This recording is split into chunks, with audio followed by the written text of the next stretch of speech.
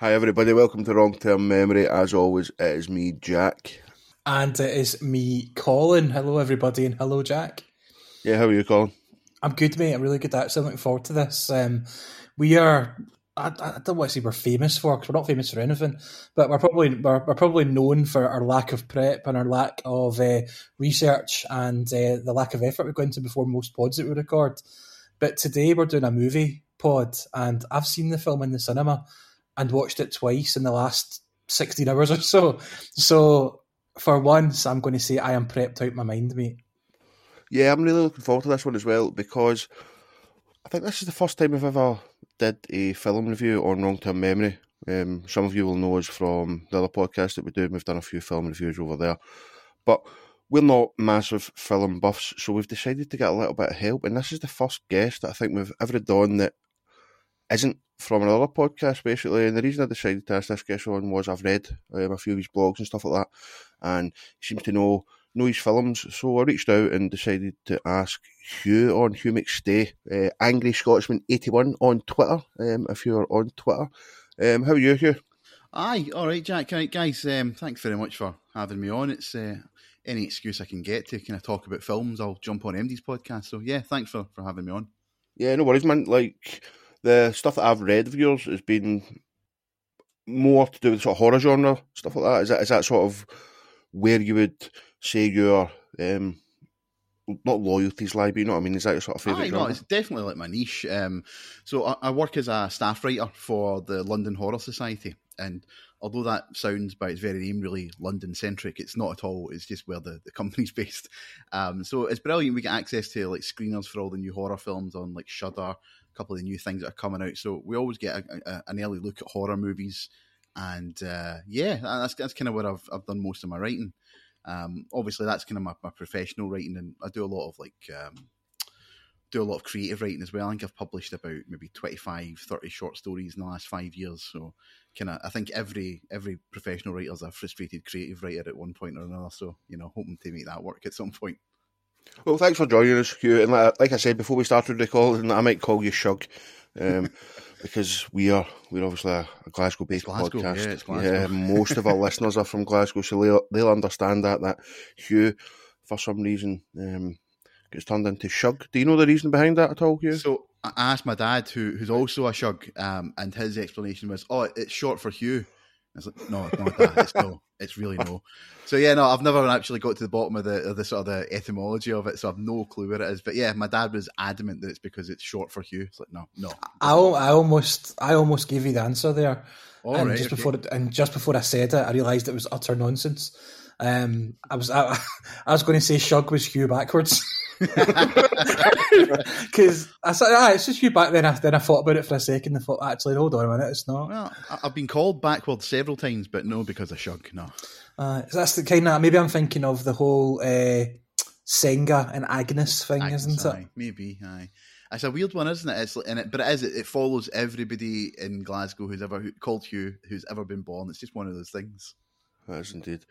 Right, we're here to speak about Parasite then. I watched it for the first time about 4 hours ago. Just finished it about an hour and a half ago. Well, about an hour ago. So, my first impressions, Colin and Hugh, were that I was not blown away by this film, but I really enjoyed it. I liked its sort of genre spanningness. That's not a word, but you understand what I mean. There's lots of different genres in there, including a little bit of horror, which Hugh would be into. So I was not blown away with it. I think if I go back and watch it a second time, without concentrating so much on the dialogue, I might be able to see deeper, in inverted commas, into the film. But Colin, you've been a fan since the minute you walked out that cinema the first time you seen it, yeah? Yeah, I loved it. I found it captivating, basically.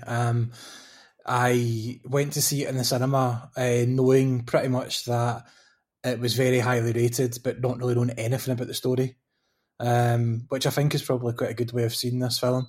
And I loved it. And for some reason, you know what it is, I've not went back and watched it since the cinema until yesterday. Don't really know why. Probably just get too many other things on my plate to be watching and stuff like that. So I watched it last night. I think I put it on about midnight and it finished about 2:30. And just went to my bed, blown away by it again. And I finished work at 4:00 today and stuck it on again today. And I've sat and watched it for the last 2 hours or so. I just think it's excellent. I think it's shot beautifully. I think they tell the story almost just in the shots, like the whole juxtaposition of the high class family and the low class family is evident in every part of the film, even as basic stuff as the rich ones live up a hill and the poor ones live down the hill, so they're looking up at these rich people in every possible way. I just think it's fantastic, and like Jack said, it has got so many genres to it. It's a thriller. There is a little bit of horror there. There's even a wee bit of dark comedy and stuff to it as well, and it's got something to say. There's a little bit of a political message going out in there as well, and then you've also got the whole Korean political side of things that comes into it as well, and some Korean stereotypes and the Korean way of life, and Korean people are very, very, very different to us in a way, and that's also interesting. So yeah, I love this. This is in my top 5, I would say, of all time. Maybe even top 3. I just think it's phenomenal. So you'd really, really highly rate it then. Hugh, just before we came on, I think we mentioned before we went into lockdown, it was maybe one of, if not the last film that you've seen before we got put into house jail. Can you remember back, what were your initial thoughts the first time you seen it then? So I think a bit like Colin, I went into it not knowing anything about the story, kind of went out of my way to avoid as much as possible, but I was aware that it was incredibly well regarded, because obviously it won the Palme d'Or at Cannes. It was, in fact, I actually think I saw it maybe just after it won the Oscar, because I think it was around that time, because it was released a lot later in the UK than it was in other parts of the world. I'm certain it would won the Oscar already before I saw it. So anyway, I went in knowing very little about it, and genuinely one of the most astounding films I've ever seen. It stays with you long after you've seen it. It's one of those films where this was my third watch, and I feel like each time I appreciate it a bit more, and I think what you said at the start, Jack's absolutely spot on. When you go back to it, you'll find more in it. Like every time you go back to it, it's like peeling another layer of the onion. There's more going on with every rewatch. And Bong Joon-ho, the director, described it as a comedy without clowns, a tragedy without villains. And that's it's such a perfect encapsulation of what's happening. And as you said, Colin, in terms of the genre, I mean, what the hell do you describe it as? It's got a little bit of everything. It's funny, it's witty, but it's also quite broad at times as well. And then it's at the heart, there's this really dark thriller that seems to be constantly bubbling away, threatening to spill over into the rest of the film. And I mean, I every time I see it, I have the same thought. You ever seen Inside Number 9, the British show? I know what you're talking about, but I've never watched an episode of it. And Inside Number 9 is it's one of my favourite shows, and it's one of those ones that week to week you don't know what genre you're getting. You don't know if it's a comedy, a farce, a horror. You don't know what you're getting, and every week it's packed with some really dark twists that you generally don't see coming. And this week felt like an extended sort of Korean episode of Inside Number 9. It does that thing where it fluctuates wildly in tone, but it still keeps itself serious within its own world. It doesn't break the rules of the world that it's setting up for you. But yeah, absolutely adore it. I think it's terrific, and I think I probably agree with you, Colin. It'd probably be definitely in my top 10 of all time.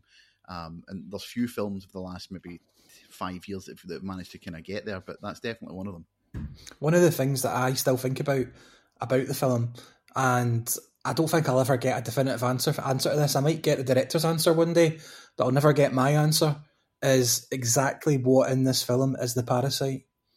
Because there's literally so many people and so many things and so many theories about what is the actual parasite of this film. Because is it the behaviour of the rich people towards the poor people? Is it the opposite of that? Is it the plan that the parks tried to do to the Kims, or the Kims tried to do to the parks? Is it just the idea of life over there and the difference in society? There's so many things that you could say that's why it's called Parasite. But yeah, the actual definitive one, I still don't know, and I don't think I ever will agree on it. I think, but I think that's purposeful. I think the director layers it, much like the film itself. It's layered with so many meanings, And you're right. It's like everyone in this film is a parasite in some way, shape, or form, depending on your point of view or which side of the social strata you're sitting on. And I think it's even a comment on the Korean lifestyle, and the fact that there is such a disparity in wealth. I mean, Christ, we think we've got it bad in the UK, which we do, right? But compared to a country like that, you've got people who are literally living in sewage water, every time it rains. And then literally 2 or 3 miles up the road in these ostentatious, gorgeous houses. So yeah, it's the system itself is a parasite that eats itself, and it just, it's got so many different angles, hasn't it? That's probably why it hits so hard, and why so many people do rank it so highly. Critics, yourselves, it does sort of transcend. You've got that social commentary there, obviously, about the rich and the poor, which nearly every nation in the world or every cinema goer can relate to in some sort of way. That sort of distrust of wealth.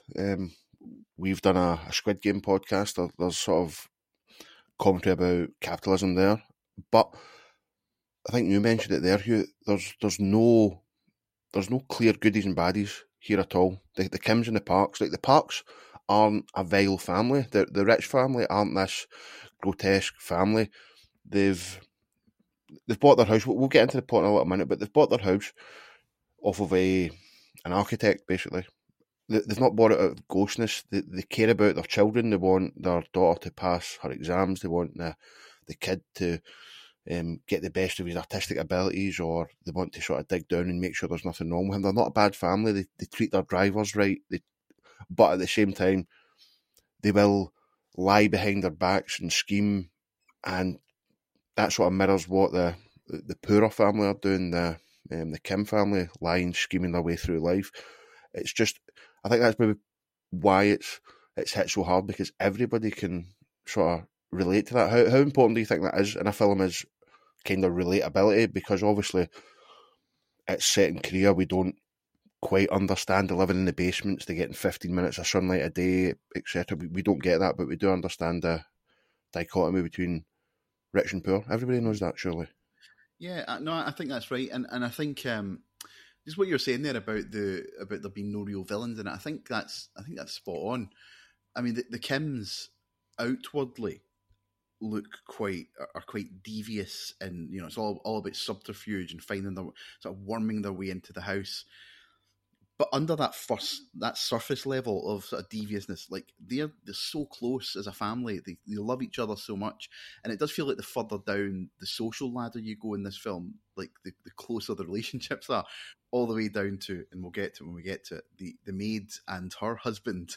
It's like for whatever ills and whatever weirdness is going on, you can see how much they absolutely love each other and are clinging on to each other.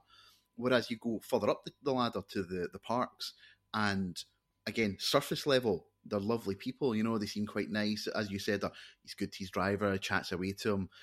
But under that surface, they're pretty bad. I think they're pretty bad bastards at points. Maybe not the mum so much, but the dad in particular. He keeps going on about how, it's like he's a good guy, but if he ever crosses the line, and gets too familiar with me, that sort of thing. And it's like, I think that riles people up. And that is something that's so recognizable, isn't it? When you work with people who maybe perceive themselves as you're better, they're okay with you to a point, but at a certain point, people expect their place in society, and they expect people to respect that. So yeah, it's really difficult to kind of come down on one side or the other. They certainly don't deserve what ultimately happens. But I feel like the whole film has an inevitability about it. That final act, which we'll get to, that final act feels like it's coming from the opening minutes. It just feels like you're building up to it, and the tension in the film is building and building and building to that release point towards the end. Yeah, it did feel like something terrible was going to happen. Right, I tell you what, Colin, we'll just sort of go through the story, I suppose. So let's start where all stories start, Colin, at the beginning. So what's sort of happening here? Give us a brief overline of this sort of what's going on here. Well, your introduction is the Kim family, basically father, mother, son and daughter, and they're living in what looks like a pretty small apartment building or basement apartment building. You can actually see the pavement and people walking through their windows up high on the roof. It gives you an idea of just how low down they are. And you can tell they're quite poor based on their surroundings, based on what's in the house, and based on the fact that they seem to be making a living out of folding pizza boxes. not folding pizza boxes particularly well. One of the early scenes is them getting a penalty of 10% of their wages for not folding them properly and for wasting some of the boxes. However, there's a bit of an apparent, I suppose, inspirational character, a guy called Min-hyuk, who is a friend of the Sun's, and he turns up and presents the family with a rock, a scholar's rock, which is a symbol of wealth or incoming wealth in that country. He's leaving abroad to go study, go to university, and he's got a job at the time as an English tutor for a high-to-do family, and he suggests to the son that he could perhaps take over that with a little bit of help from him in terms of a recommendation and some fake credentials. And so the scam and the basically the plot of the film begins. Yeah, you mentioned there, I want to speak about that, the gift, the big massive gift, the big massive rock that comes into these people's lives as a gift. Normally, it's left to the critics to say that is a metaphor for X, Y, or Z, but they actually mention in the film. The son says, "Wow, that's so metaphorical," and that's something that kind of made me laugh. I thought that was quite funny, like to actually just put that into the film and get a character to say that out loud, whereas Mark Kermode would be sitting saying that is so metaphorical. The boy says it. I really like that, and it is metaphorical, and I think the director said that he did that on purpose because the gifting of those stones is something that was for older generations. So younger generations might not have understood what it meant anyway. So they decided to explain it. But I found that quite interesting. It's something you don't see a lot as on-screen characters explaining what is metaphorical and what's not.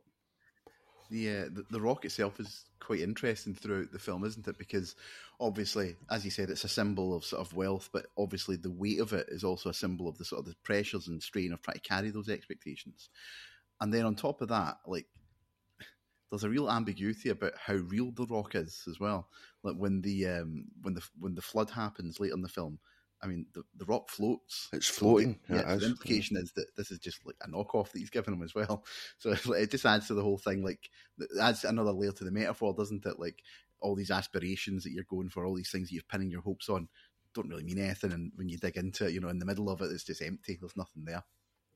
Well, that's it. Now, I'm not going to attempt the name, so we'll just call him the son of the Kim family. He gets the job as English tutor and manages to persuade the Park mother that the son, they're looking for an art tutor, I think. So he decides to get his sister in by lying and saying that he's his cousin's friend or something similar to that. So she gets the job as that. So that's two of them parasitically entered into the host.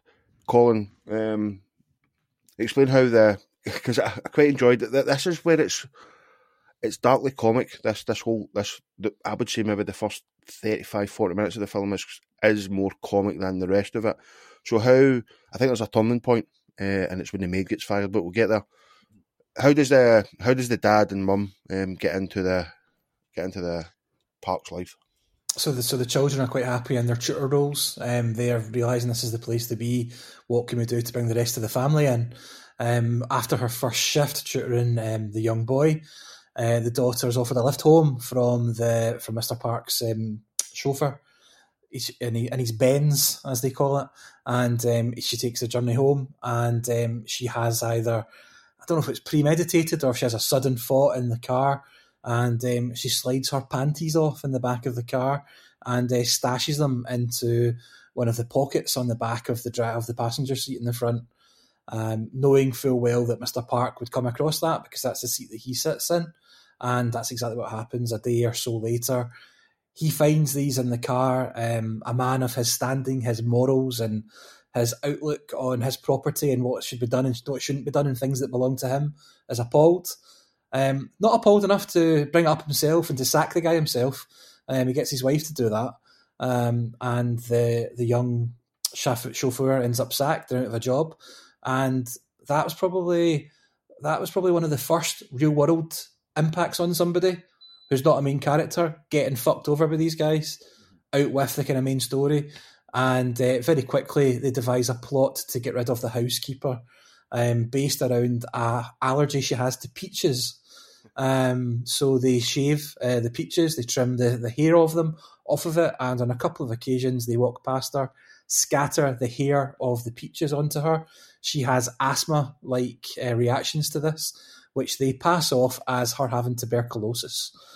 And that, to this family, is just an unbearable thought that someone could be in their house, having TB, spreading those germs about, and probably worse for them, the thought of people knowing that they're the family with a TB housekeeper. So she's sent off into the rain as well with her suitcase, and Mr. Kim, the chauffeur, has an idea of somebody he knows who would be a good housekeeper. They get a business card made up. He passes the business card to Mr. Park. They've made sure this business card is very fancy. American Psycho, Mr. Bateman, Patrick Bateman would be proud of this one, I think. He's impressed by the card. That sells the company to him. And the next thing you know it, the mother is in the house as the housekeeper. And this whole family are now in there and pulling off this long con.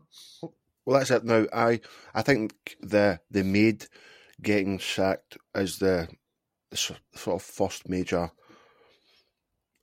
turn in the film, let's say. It's up until then, like, okay, the driver's been sacked, but you don't know much about him. But you've seen the maid, the way she interacts with the child. She's a friendly character within. She takes care. She goes out the back where the mother is sleeping, which might suggest we'll maybe get to that later about drug abuse. We don't know. We'll see. But that is where it takes the most sinister turn, is putting a woman's life on the line to get into this family. Now, the first time you seen this, Hugh, what are your? Can you remember what you're sort of feeling about the film? Sort of a third of the way through. Yeah, I mean, at this point, it was very much like I kind of thought, oh, it's a caper movie. Do you know what I mean? It's like, it's like a dark comedy. They're going to get found out along the way. That's where we're going. And I was enjoying it for what it was, and again, because you can see the subtext in the film very often becomes text really quickly. It's like you can see exactly what the director's trying to get you to look at, and you can see that the horrendous disparity in their social situations is so clear, and that's what you think. That's what the film is. That's what we're doing. And like you said, you reach that moment at the midpoint of the film when the maid's gone. They've effectively taken over the house without the Park family really knowing that they've taken over the house.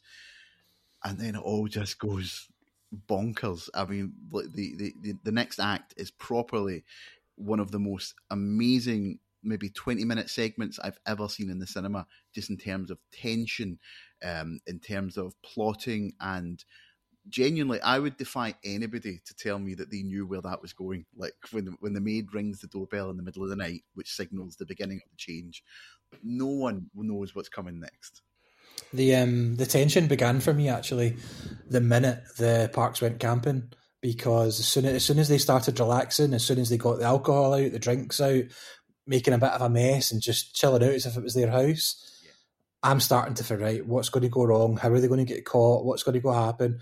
And I think honestly from that point until the end of the film, the tension just keeps getting risen and risen and risen, and it somehow manages to keep it up until it reaches this, like you say, this like 20-minute crescendo of madness.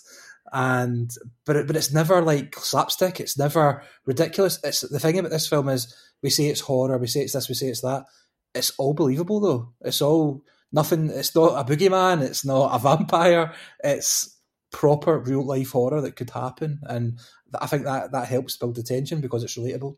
See, I think it maybe took me a little bit longer to transition from what I felt was going to be, like you guys have mentioned, this sort of darkly comic film into it's a sort of psychological thriller. Like, what's the film with Robin Williams where he's a cameraman, he ends up staying in he's spying on the family the whole time.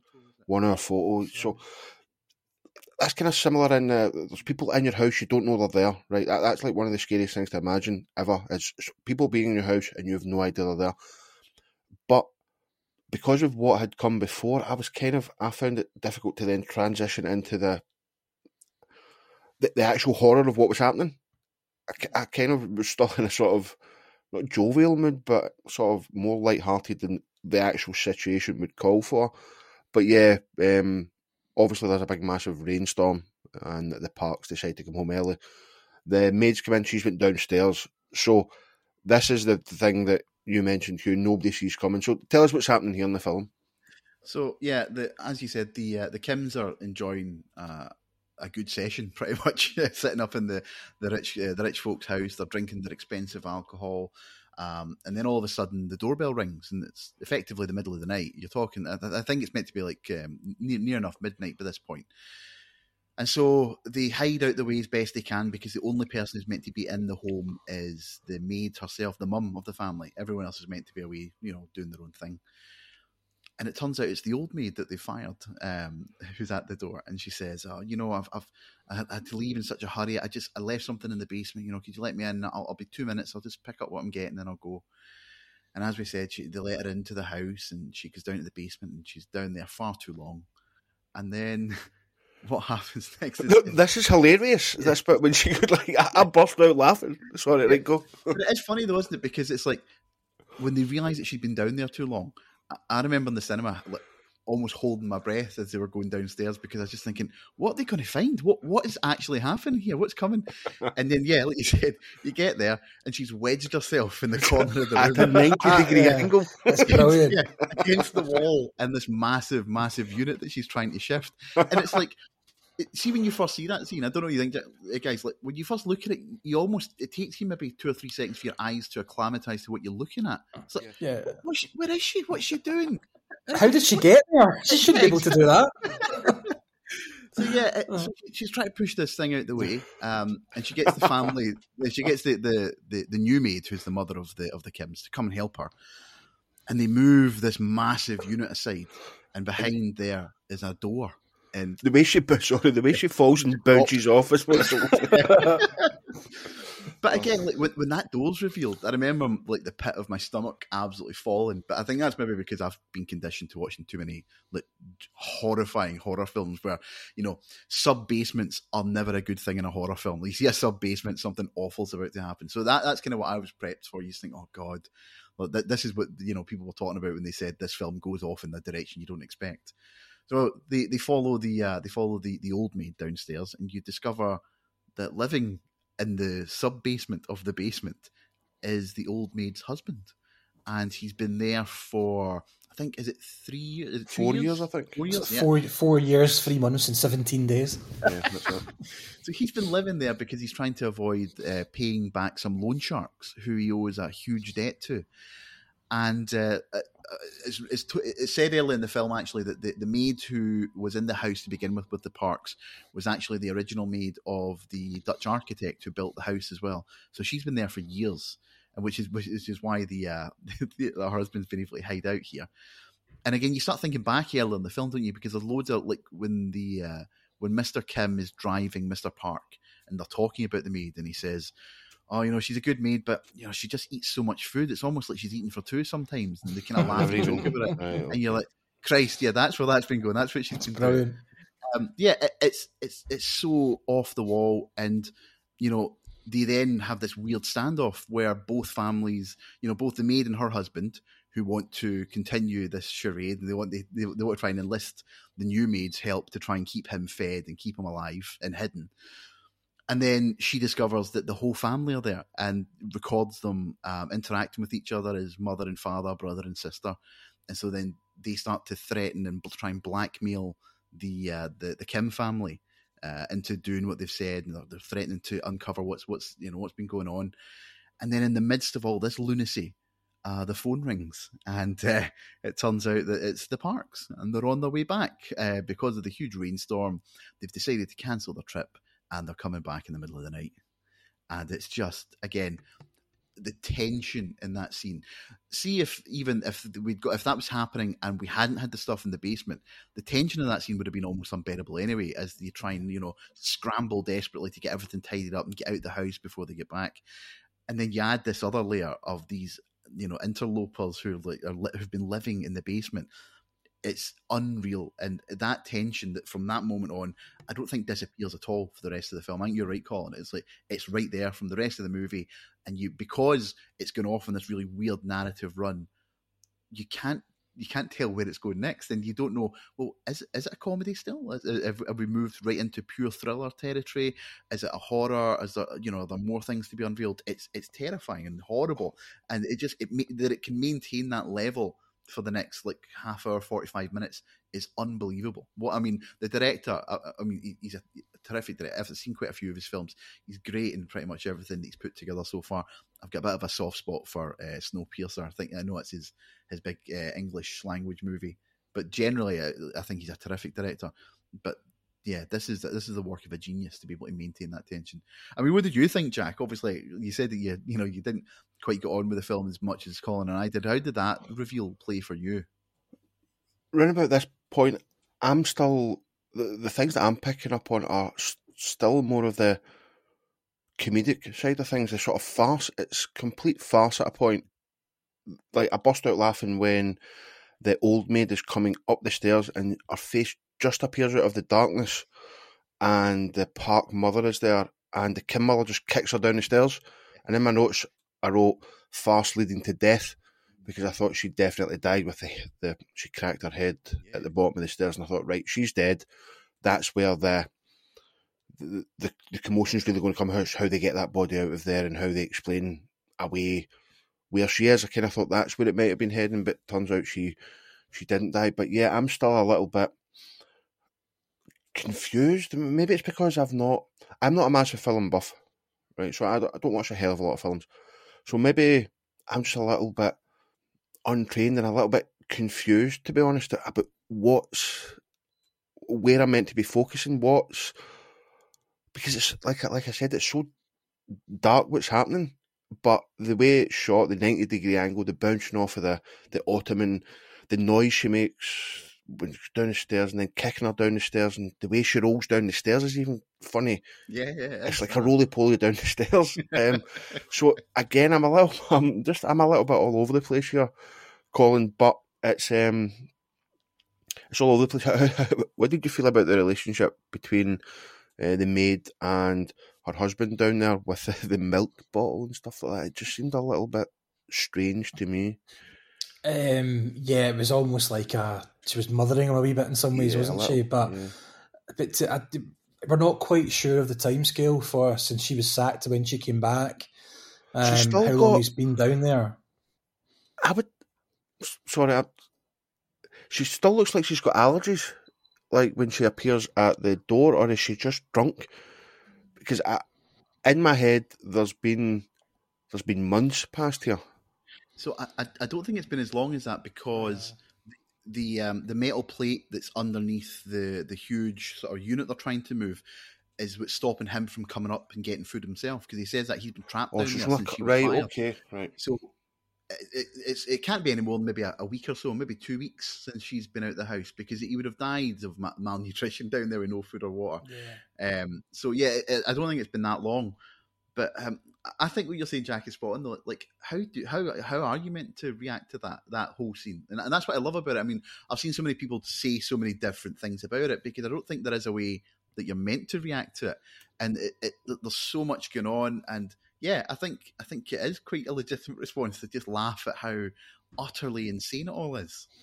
I think it's a film where you've been having thoughts all during it about where your allegiances lie, or what's important and what isn't, is the main thing of this film. The fact that this family have managed to lift themselves up and get themselves positioned in this house and improve their life, and just in a basic sense, in that 4 of them are now getting a very good wage. They're getting to enjoy the luxury of this house, even though it's not theirs. Is it the fact that this rich, well-off family are getting scammed? Are they getting conned? That sort of thing. And then your brain suddenly turns to this poor guy. In your head at this point, this is just a poor guy that's been stuck down there. How long's he been there? How is he filling his time? What mental state is he in? How horrible must that be? And then you think of the housekeeper and you think, right, she's been separated from her husband, doesn't get to sleep with him at night, she doesn't get to see him properly, she's worried about him, and she's been thrust out the house with pretty much no notice and sacked. And for the week or however long it's been, she must have been worried out her nut. So your emotions and your thought process, I think, goes all over the place. And I think that's a really deliberate thing with this film, because the director, he's quite famous for, he doesn't make a lot of, there's not a lot of takes in his films. A lot of it's shot first time. He doesn't do a lot of B-roll in terms of to recover shots or recover frames, because he basically illustrates and boards the whole film up in advance with storyboards. Every scene, every item of background material, every pot, every pan, everything basically in the shot is storyboarded and planned out exactly. And each scene is set up that way. They shoot it, everybody knows what's happening, and it's done. So everything, it's all very methodical, and everything is there for a reason. Everything's in a place for a reason, and it's an attack on your senses and an attack on your brain, I think. And it does, like, after the wee woman falls down the stairs, she comments about her being dizzy. And I think you're dizzy watching it at this point, because so much has gone on, you've got so much to think about. Now, you're talking there about the meticulous nature of the director's storyboarding. I'm going to go to Hugh for this one. I've heard the term Hitchcockian used. Now, what does that mean in a film making sense? Is it that meticulous detail to everything? Mise en scene. I just threw that out there. I learned that in 5th year media studies. But like, is that what Hitchcockian means? Because I've heard it being thrown about a few times, and I'm not really sure if I know what it means. I mean, it's a bit of that. I mean, I think Hitchcockian is such a catch-all term for, I mean, anything that's kind of like an enigmatic or unusual thriller. I think you can kind of throw under Hitchcockian. I mean, if you've ever watched, how familiar are you, Jack, with like Hitchcock's films? I mean, apart from obviously maybe the big ones like Psycho and stuff. I have only seen the original Psycho many, many years ago, because one of my friends was into that sort of horror, black and white sort of type of film, but I've never seen, like, The Birds is about the only one that comes to mind. I know I've listened to podcasts on him, but no, I've never watched much, and I don't think Colin will have either. I don't want to speak for you, Colin, but not sure. But you will. You're correct. No, I mean, I don't want to steal your thunder here at all, Hugh. No. But there is a couple of nods to Hitchcock throughout the film, probably more obvious than just a theme or a feeling. Like, stairs are used all throughout the film. There's loads and loads and loads of shots of stairs everywhere, and it's very prevalent in Hitchcock films. Voyeurism is a big thing in Hitchcock films as well, and I believe, and I didn't count these, I did read this somewhere, I can't take credit for it, but there's 14 separate shots of people watching people through a window, which again comes from Alfred Hitchcock films. And there's also a brief glimpse actually in the house of a collection of all these films as well. Just in the background, there's a little Easter egg as well. Yeah, I mean, I think that's right. I mean, it's a catch-all term for a lot of things, but I think more than anything, it's about tone and style. And Hitchcock, most of his films, not all of them, but most of them feature really ingenious plotting, and again, meticulous plotting, and very often come with like a sort of really dark cinematic plot twist. You know, they all seem to have that. Psycho is the best example of it, isn't it? That's kind of like the original sort of gotcha moment in horror cinema, where it's like, you know, the whole film you're built up to believe it's one thing, and then they reveal obviously Norman Bates is dressing as his mum and murdering people. Right? It's a proper sort of like mindfuck, I think, if you've never seen that film before, and especially when you consider when it was made, it really does catch you off guard. But then you can look at any of his films. You look at North by Northwest, or Rope, or Vertigo, or Rear Window, and it's like the thing that set them apart from their contemporaries was the tone of the film, and it always feels, they all feel of a piece, and they all feel kind of off kilter, like everything's slightly wrong, you know, like everything you're seeing, which makes you seem really straightforward, or you may be telling a linear story where point A leads to point B, and you know, you can follow it like that with no bother. But the feel of everything is just slightly off and slightly wrong. And I think that's what Parasite has. It has that thing from, as we said, from the opening minutes of like, it's just such a weird piece. And the tone of the film is so difficult to get your hands on, that it kind of lends to those sort of Hitchcockian overtones where, like, yeah, there's something wrong here, and I can't quite put my finger on what it is. And even when the reveal is made, as I said earlier, when they do the big reveal at past the halfway point, when you find out what's in the sub basement, you're on edge for the rest of the film because you don't really know. You've got no way of telling where it's going to go. And again, that's another big Hitchcock thing where it's like you may understand the plot, but you don't really know where he intends to take that. And obviously, like tension, the way Hitchcock would build tension through his films, I think is another great thing that marries up well with Parasite. You know, you look at something. I think Rear Window is probably my favourite Hitchcock, and I know it's not a lot of people's number one, but for me it is. I think the performances in it are great, but also like the tension in that film throughout is unbelievable. And again, it builds to this wonderful finale. And I think that there's a lot of that in Parasite. You know, that sort of like, as you say, Colin, the storyboarding that he does, I think is vital to the way in which the film hangs together. He knows every frame and every shot before he steps foot on set. He knows what he's doing, and he knows where it's going. And like years before he would have actually got on the set to start filming this would all have been in his head, like as we're seeing it. You know, he knows everything that he's doing. And he's a proper like a master of the craft. I mean, he deserved the Oscar win that he got. And it's so exciting to see what he's going to do next, because obviously you hear lots of different things, and I know he's working on a couple of projects, and there's the long-mooted HBO spin-off that they've talked about. Adam McKay that's going to be overseeing that with them. Yeah. That also is really exciting. But I just want him to get back to making a film. It's like give me another film, give me something. I want to see what comes next. I think sorry, Jack. I think when you talk about like his overseeing of things and how everything has to be perfect in every shot. The House is a perfect example of that, because The House is. There's not many in film. I think in film and TV, I always think about Don Draper's flat and Mad Men, and this house is probably my two aspirational places to live. Right, this house is just amazing, but there's an abundance of amazing houses that he could have picked to film this in and fixed it, but he didn't. That whole house was a set. It's not an actual house at all. The whole thing was purpose-built as a set so that he could basically fine-tune it and have it exactly how he wanted. And that just speaks volumes for his eye for this and his levels of standards and how they need to be.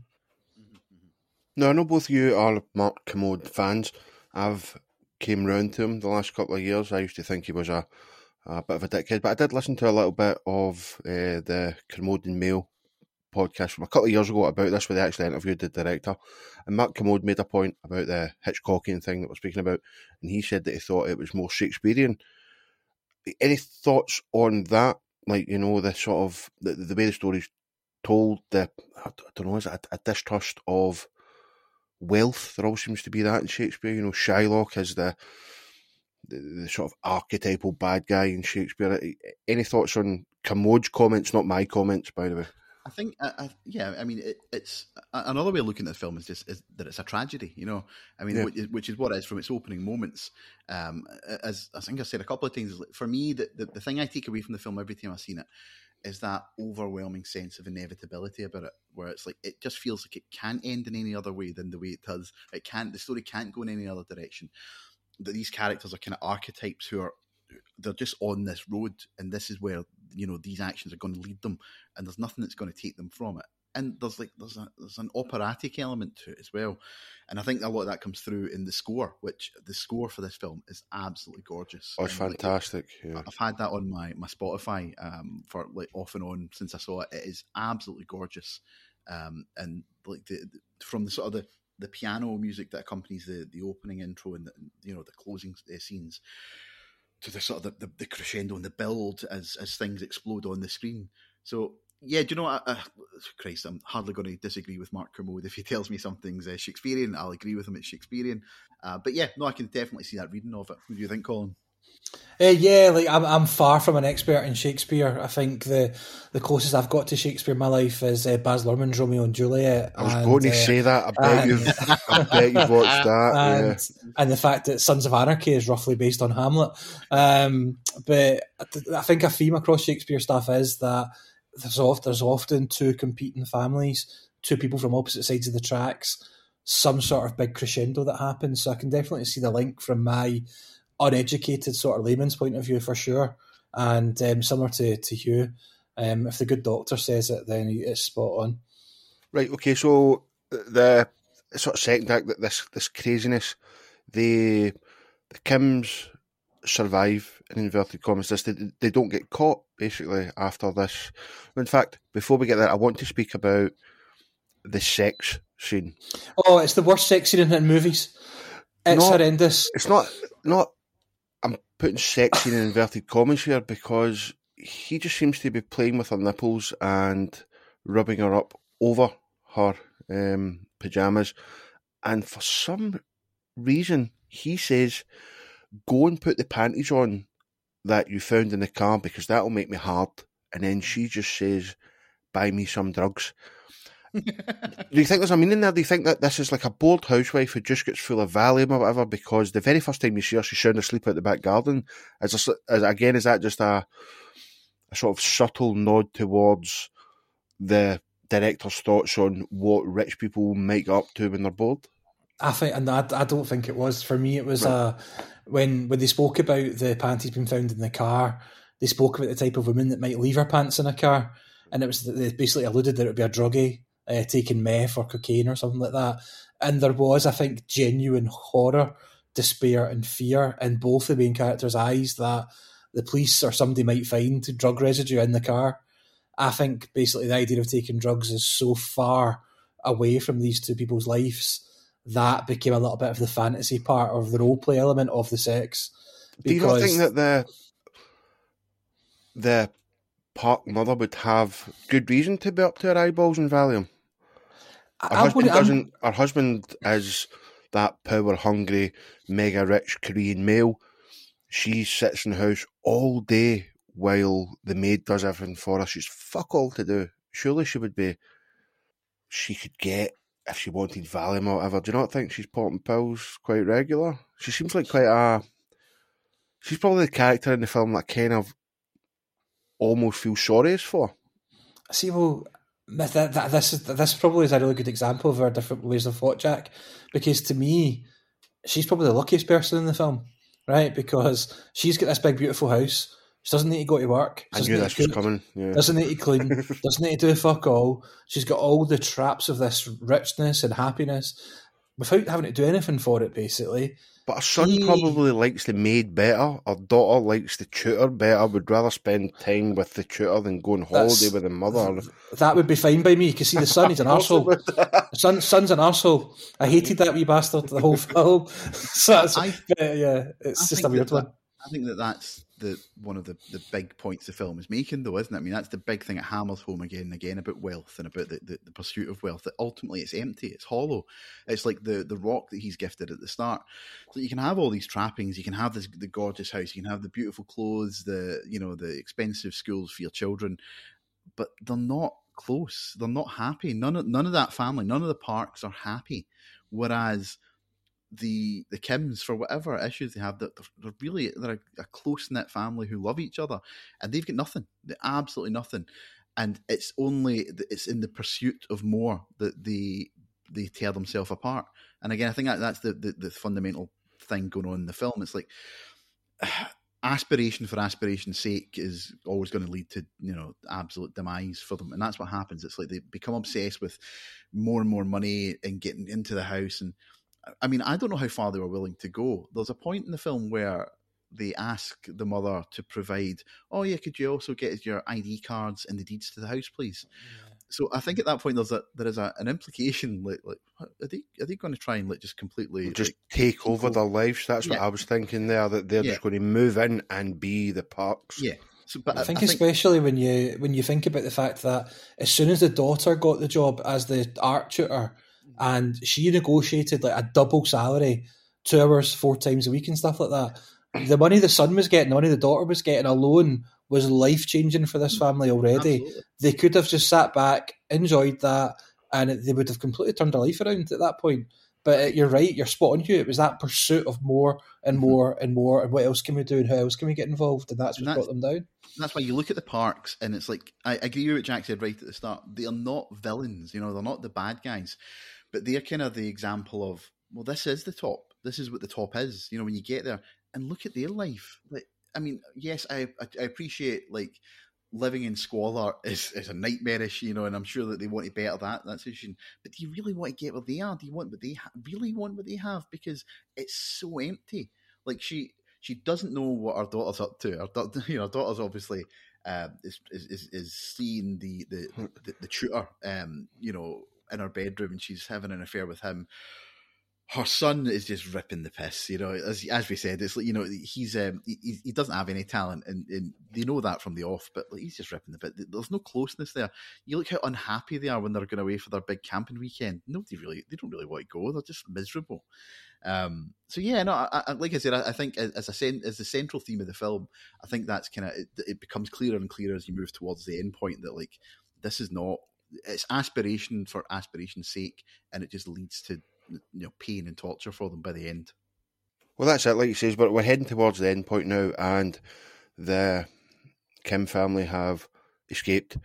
But the next day, actually, they go back, and there's been a flood, the same flood that has made the family come back from the camping trip, because they live at the bottom of the hill. There is sewerage pissing into their semi-basement flat. It's absolutely destroyed. The rock is floating about.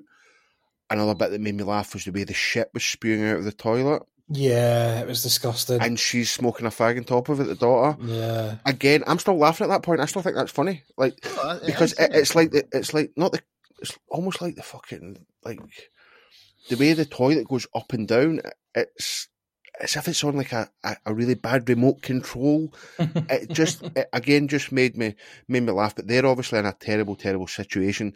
They have to go to a local gymnasium to spend the night, but they get a phone call, almost like each individually, to ask them to come along to the Park's son's 9th birthday party. Yeah. That old, so it's his 9th birthday party. What did you think about this? Again, what is the way that this party's arranged? Is that saying anything again about the superficial nature of wealth, that it's a case of phoning people up on the day saying, get on your goods and come around? There's no... I think it or is it because the camping failed that they've had to do that? Am I overthinking? I think it leans towards the idea that their rich, out-to-do friends are also all super available because their lives are empty as well. Right. It's also a kind of example, I think, of how much money they've got and what they can actually do with their money, that at the drop of a hat, basically, they can have caterers on board, they can have chefs in their house, they can have the whole thing organised in that such a short space of time. And then the mother hasn't really in the film been your typical, for want of a better expression, your Essex housewife or your footballer's wife or anything like that. She's not really displayed any of that. As soon as the pals start appearing, though, it's all, oh darling, and cheek kisses, and so glad to see you, reverse your Mini Cooper into the driveway and all that sort of stuff. And you do see a slight other side to her as she goes away from being the mother and being the wife to being the friend and the show off my house, show off my family sort of thing that she was so keen to do. It's a big change. And you see the same thing with the dad, this straight-faced, middle down the line guy that's never really said a word wrong or did anything out of the ordinary. He's in the bushes with an Indian headdress on. And yeah, but he's told very specifically that that's his job. Yeah. He's not there because they like him. You're getting paid extra, mate. You need no, sorry. Sorry, I mean Mr. Park doing that in the first place. Mr. Yeah, Kim. Right, okay. Yeah, right. Sorry, Mr. Kim. I beg Mr. Kim doing that in the first place, because he's not really had much to do with the son other than talk to him through a walkie-talkie. No, but do you not think that's actually quite a touching relationship there between the father and the son? I think the daughter is totally fucking up in her room, avoided teenager, off you pop.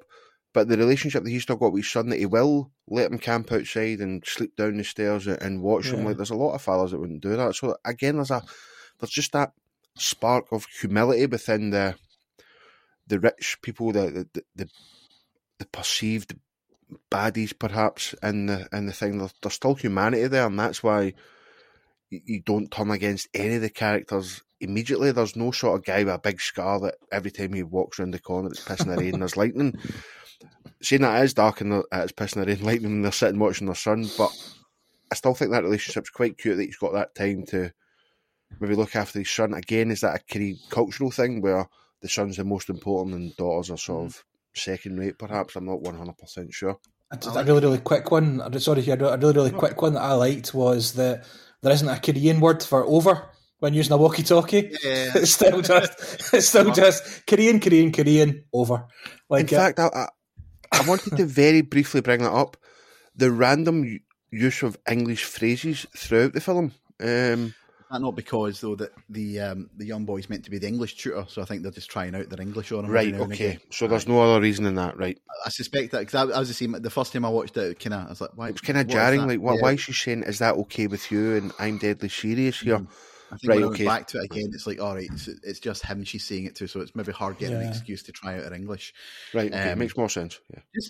Just in the build up to the final act, like I love the scene where the sewage kind of washes away their home, as they're trying to scurry back to their hovel for the night. It's just as metaphors go, it's a wee bit heavy handed, but I like it. It's like this river of shit washes away their goods, sort of rising up from the bottom, just as the nightmare that they've uncovered in the house is rising up from the bottom as well. I really like that, and also that scene the next morning when the Parks are in their beautiful home talking about, isn't it lovely that horrible rain has cleared up the skies today? It's broken the weather that we've had, and we're going to have a beautiful day now because of it.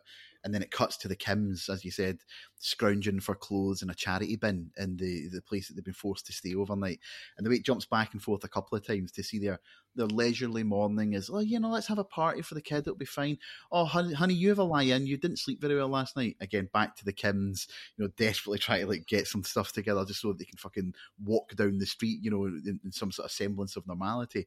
And again, coming when it comes just before we get to everything going like absolutely insane, it's just another a little bit to push people over the edge and push the Kims further towards, like I said, the inevitability that's coming. And the actor who plays is it Ki-taek, the guy who plays the dad's Sang Kang-ho. He's just fantastic. He is so good in those scenes, and he's sympathetic. He's funny when he needs to be throughout the film, and when the ending comes and he does what he does, again, it feels perfectly in character for him as well. It doesn't come out the blue. It comes out the blue because it's shocking, but in terms of following his narrative arc and following his emotional state, you can totally see why what happens. And as I was actually, we covered that on the other podcast that I'm doing, Vampire Videos. We covered a Bong Joon-ho film called Thirst. It's a Korean vampire film. It's terrific. And Sung Kang-ho is the dad in that as well. He's the main character in that as well. And I read an interview where he's described in Korea as the Korean Tom Hanks, which I absolutely love. Colin hates Tom Hanks. But I don't think Tom Hanks is the kind of range that would be required for this kind of film. I can't see Tom Hanks doing this. You hate Tom Hanks, Colin? Listen, I do. I do hate Tom Hanks 95% of the time. I like Gump. I like Big. And I very much enjoyed him last week in Baz Luhrmann's Elvis. I thought he was great as Colonel Tom Parker. But my problem with Tom Hanks is that when I watch a Tom Hanks film, I see Tom Hanks being Tom Hanks. He doesn't become a character for me the way I think your top tier actors like your De Niro's and your DiCaprio's, and I wish there was another D, but the best ones. That I just don't. Maybe that's because he's too famous. Maybe he's been doing it too long, and that's the problem. But I just don't love him. I know what you mean. I'll be honest. I love Tom Hanks. I think he's absolutely terrific. But I take your point, though. Like, at a certain point, an actor just becomes so ubiquitous that they just become the person they are. Yeah. There are some that my favourite for that is probably William Shatner, who just like for the last 30 years has dined out on just being William Shatner, which is brilliant. It's fine. It is what it is. But Tom Hanks, I think he's so good in some of his early roles. I think his early comedies in the 80s and 90s, and some of the more interesting stuff he was trying, like Road to Perdition. I think he's got a really good range. But yeah, I maybe agree with you. In the last maybe 5, 6, 7 years, he's just become Tom Hanks, hasn't he? He's just too famous. I liked the children's TV show one he did recently as well. He was A Lovely Day in the Neighbourhood, A Wonderful Day in the Neighbourhood. Yeah, that's the one. I thought he was great in that as well, even though he was still just Tom Hanks. But if I was thinking like my top tier of actors, he just doesn't get near it, sadly, for me. And everybody has the same reaction and think I'm an idiot for saying that.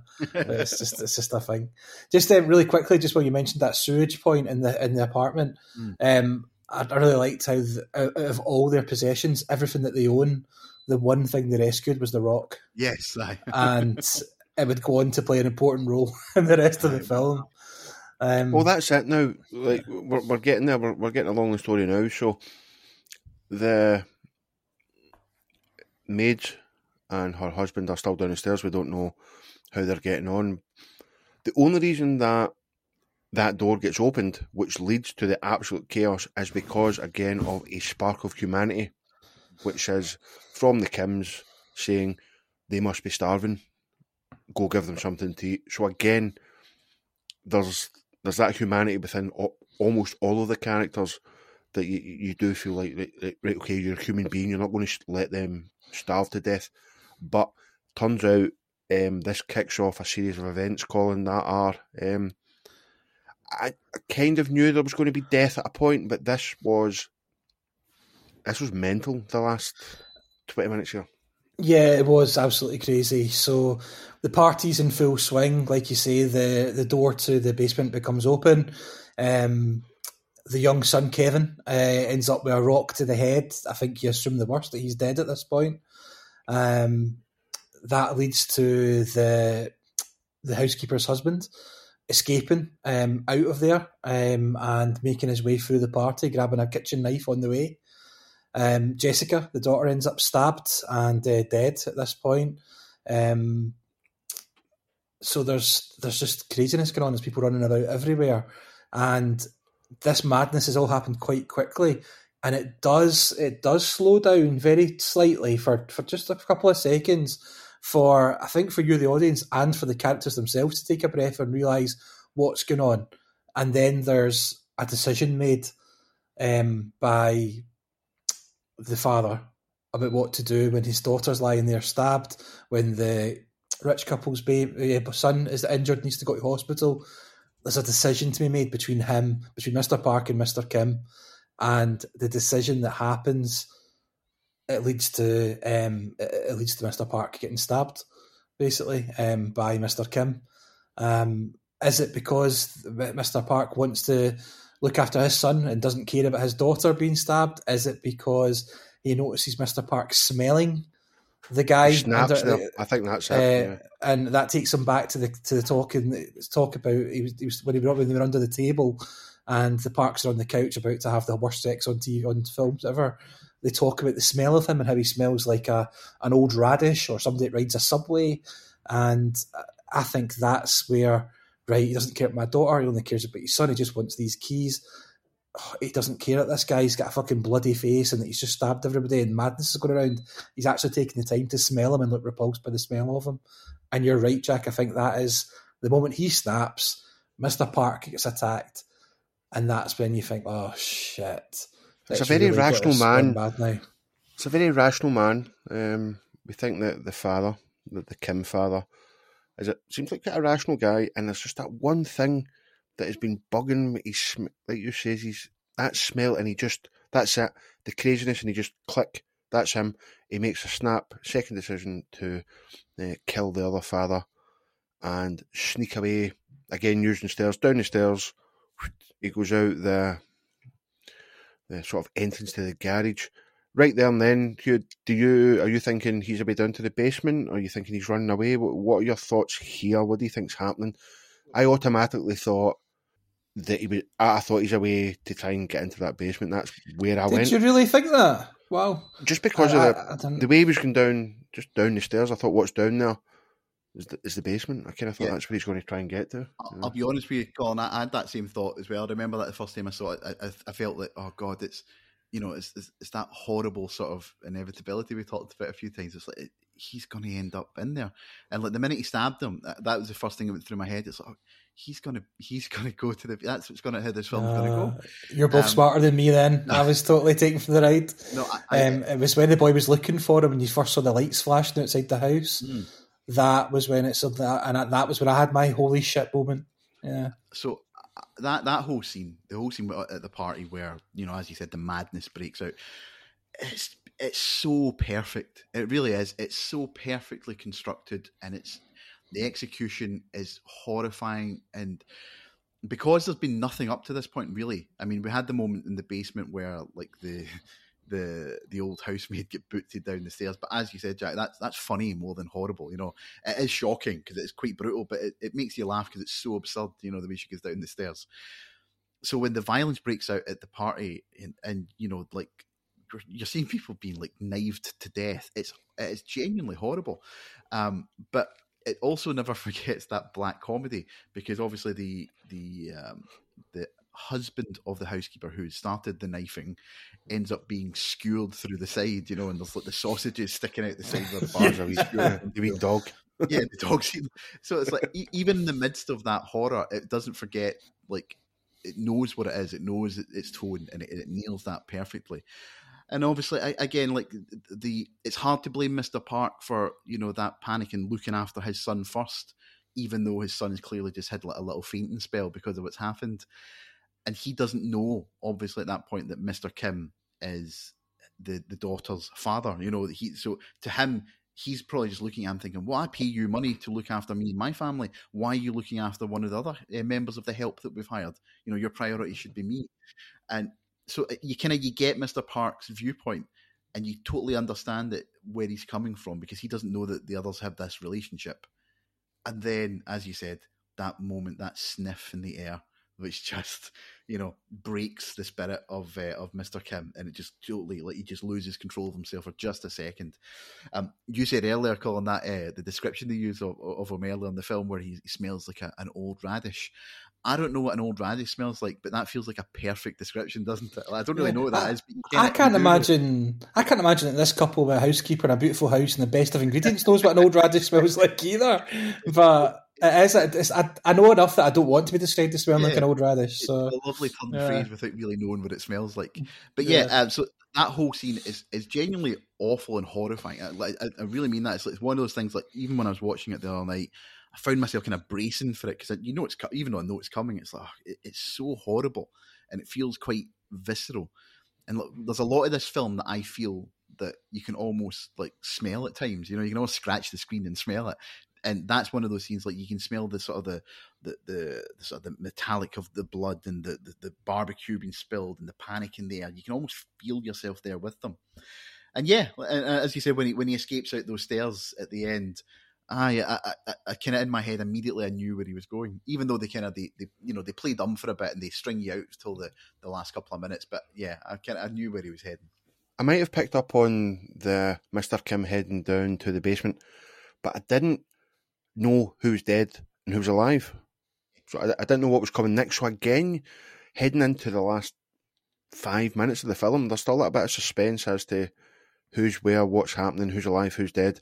And it sort of cuts to weeks later. Colin and Kibu, who's the son Kim, we'll call him Kevin, his English name.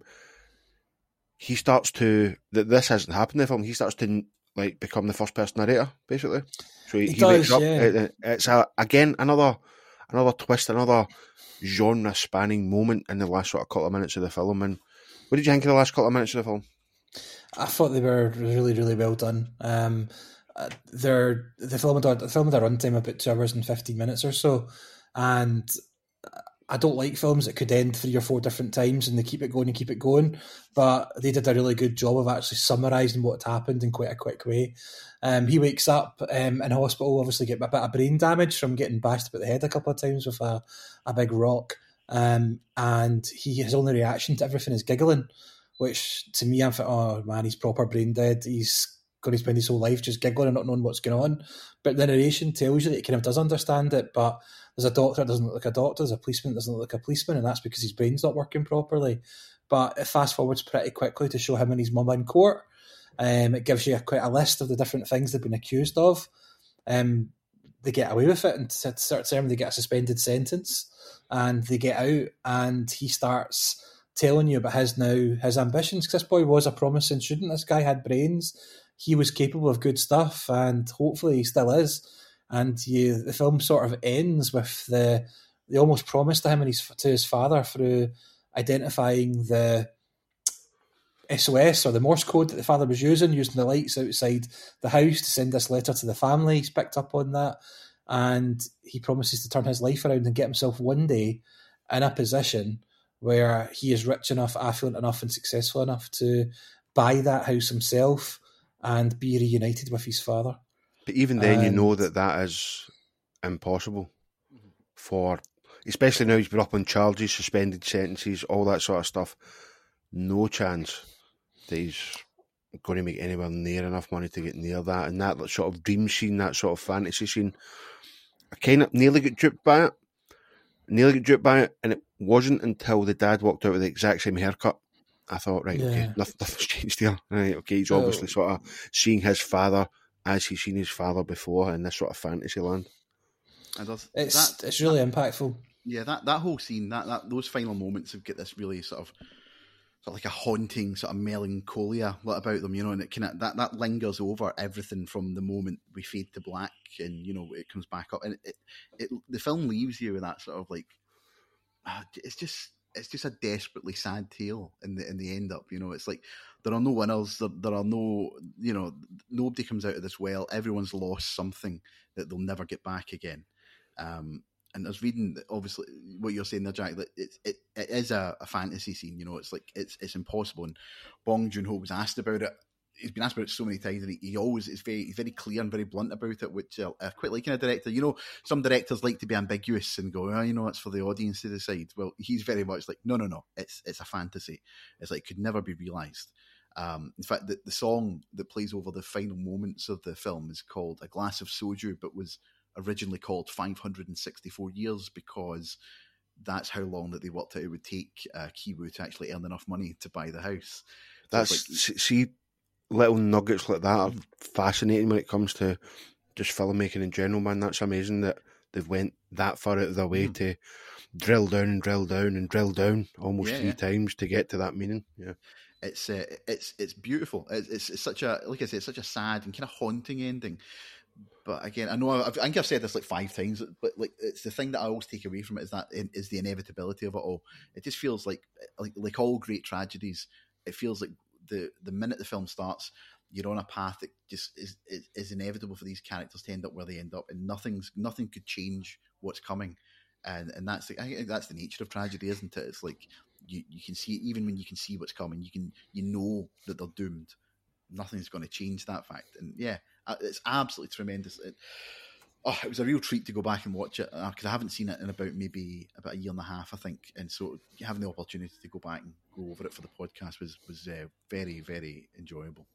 Right, final thoughts, no matter, Colin. Right, I think you were going to summarise it there anyway. So on you go. Thank you. Basically, what I was going to say was that this is a film that has been heavily, heavily rated by critics. It won the best picture Oscar, and it actually won this in a very competitive year. This won Best Picture up against The Irishman, Jojo Rabbit, Joker, Marriage Story, and Once Upon a Time in Hollywood. All absolutely fantastic films, to be fair. And this one, and you know what? The biggest message I can give to anybody listening to this, and anybody you ever speak to about this film, please give it a chance, because it saddens me that there's probably a huge, huge, huge volume of people that just dismiss this because I'm not watching that, it's fucking Korean.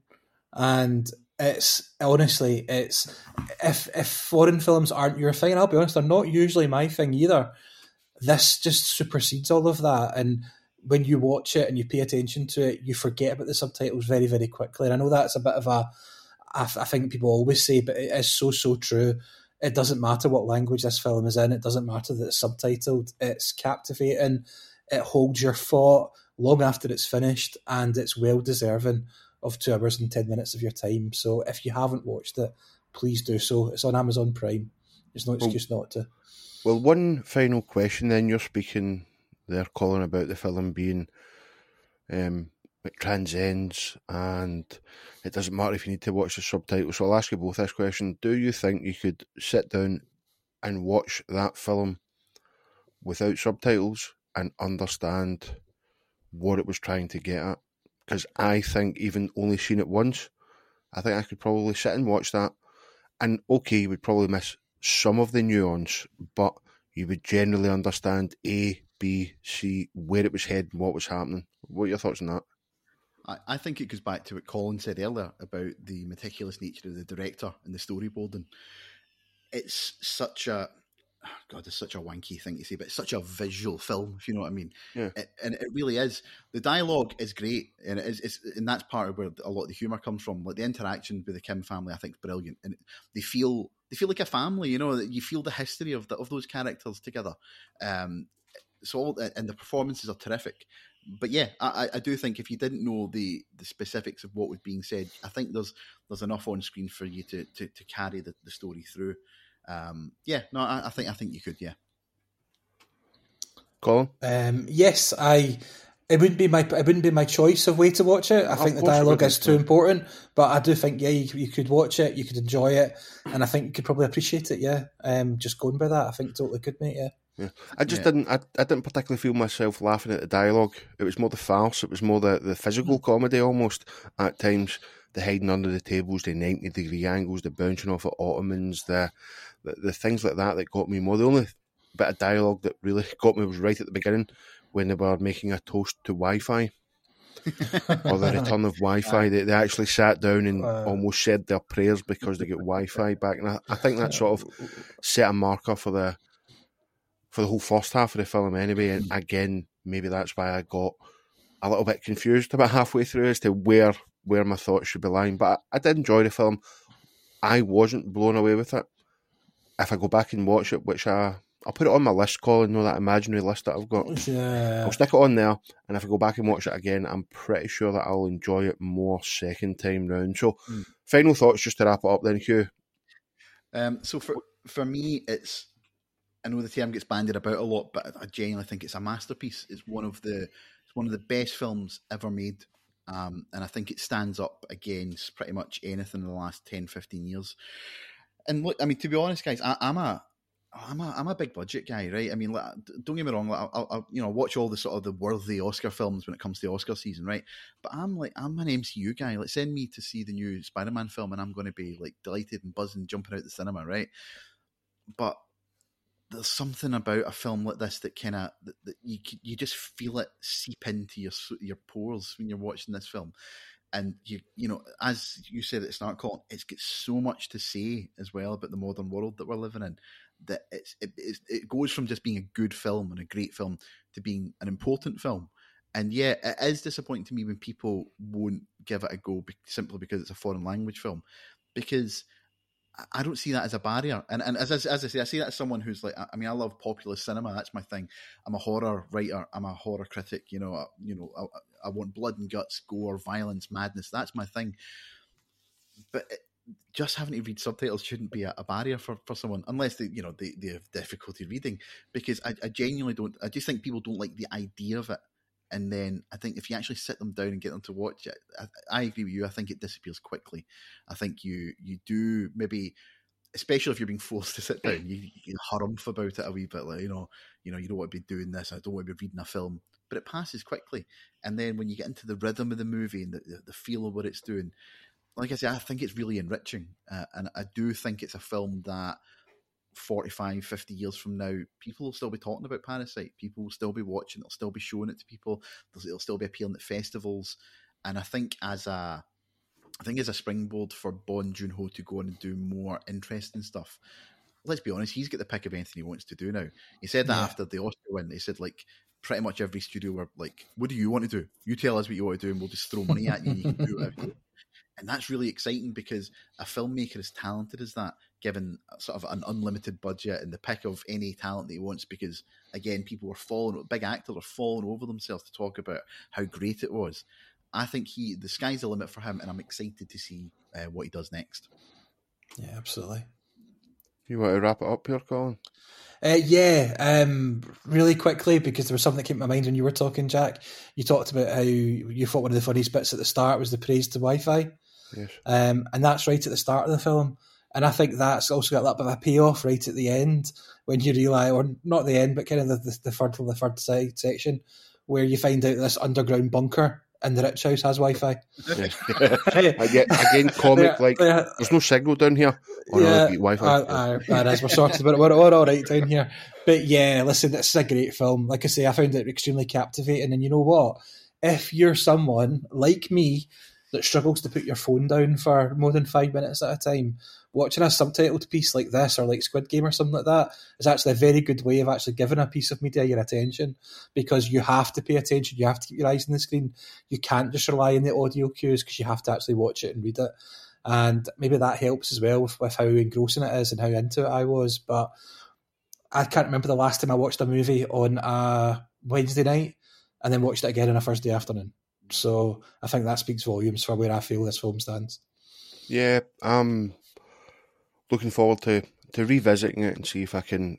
Look, I was speaking about things here that I didn't actually see. I just read about them. I'm going to be perfectly honest here. Like, I'm always honest with the audience, that our listeners. You know what I mean? I'm not going to kid on that I'm some sort of film genius, but I kind of think you're about as close as we've ever got to it, Hugh. So I really need to thank you for coming on, man. You added a lot to the show, and just you want to give our listeners a shout out to like your Twitter or any sort of places that you read for, write for even.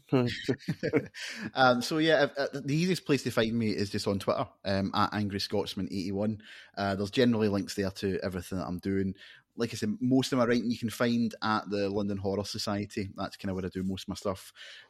There's some stuff at a couple of other blogs. I've always got something on the go. I just recently had 2 short stories published, one in the sort of the Bloody Good Horror anthology, which I'm really proud of that one because it took me ages to get into it. So I'm delighted I finally got there.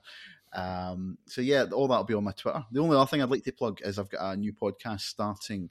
I think we're planning on launching in August, the end of August. We've recorded about 10 episodes. It's called Vampire Videos. So we're kind of, me and my co-host Dan Owen, kind of getting guests on each week from the horror industry, some from other podcasts that we know, basically to look at like 100 years of vampire cinema, chat about like, so far we've covered like Nosferatu, Let the Right One In. We've got Buffy the Vampire Slayer movie coming up this weekend, which I'm looking forward to. So it's a lot of fun. It's quite a funny podcast, so I'd encourage people to check that out. And I'm literally just about to take over as the host of like the new podcast 616, which is a big Marvel podcast from the We Made This network. So they've kind of approached me. Oh, to do nice. That, so quite excited to. As I said, massive Marvel geek. So any chance to get on in front of a pod mic for an hour a week to talk about Marvel, and that, I'll be there. So yeah, you can find me there. That's where I am. Right, we'll stick all that stuff in the show notes, so you can just click that links and find the Shugmeister anywhere that you wish to. But just for coming on again, and Colin, as always, mate, it's nice to speak to you. Yeah, as always, mate, a pleasure. And just imagine having 10 podcasts recorded already, Jack. Good to go. Can you imagine us for that? Wow. But yeah, and just Hugh, thank you so much for coming on. You made this what it was. And thank you, guys. I dare say we'll find an opportunity to have you on again in the future. Definitely. So anytime. I've really enjoyed it. It's been excellent. Again, getting to talk about one of my favourite films is always a treat. So yeah, anytime at all, lads, just let me know. Right, guys, cheers for tuning in. We will speak to you soon.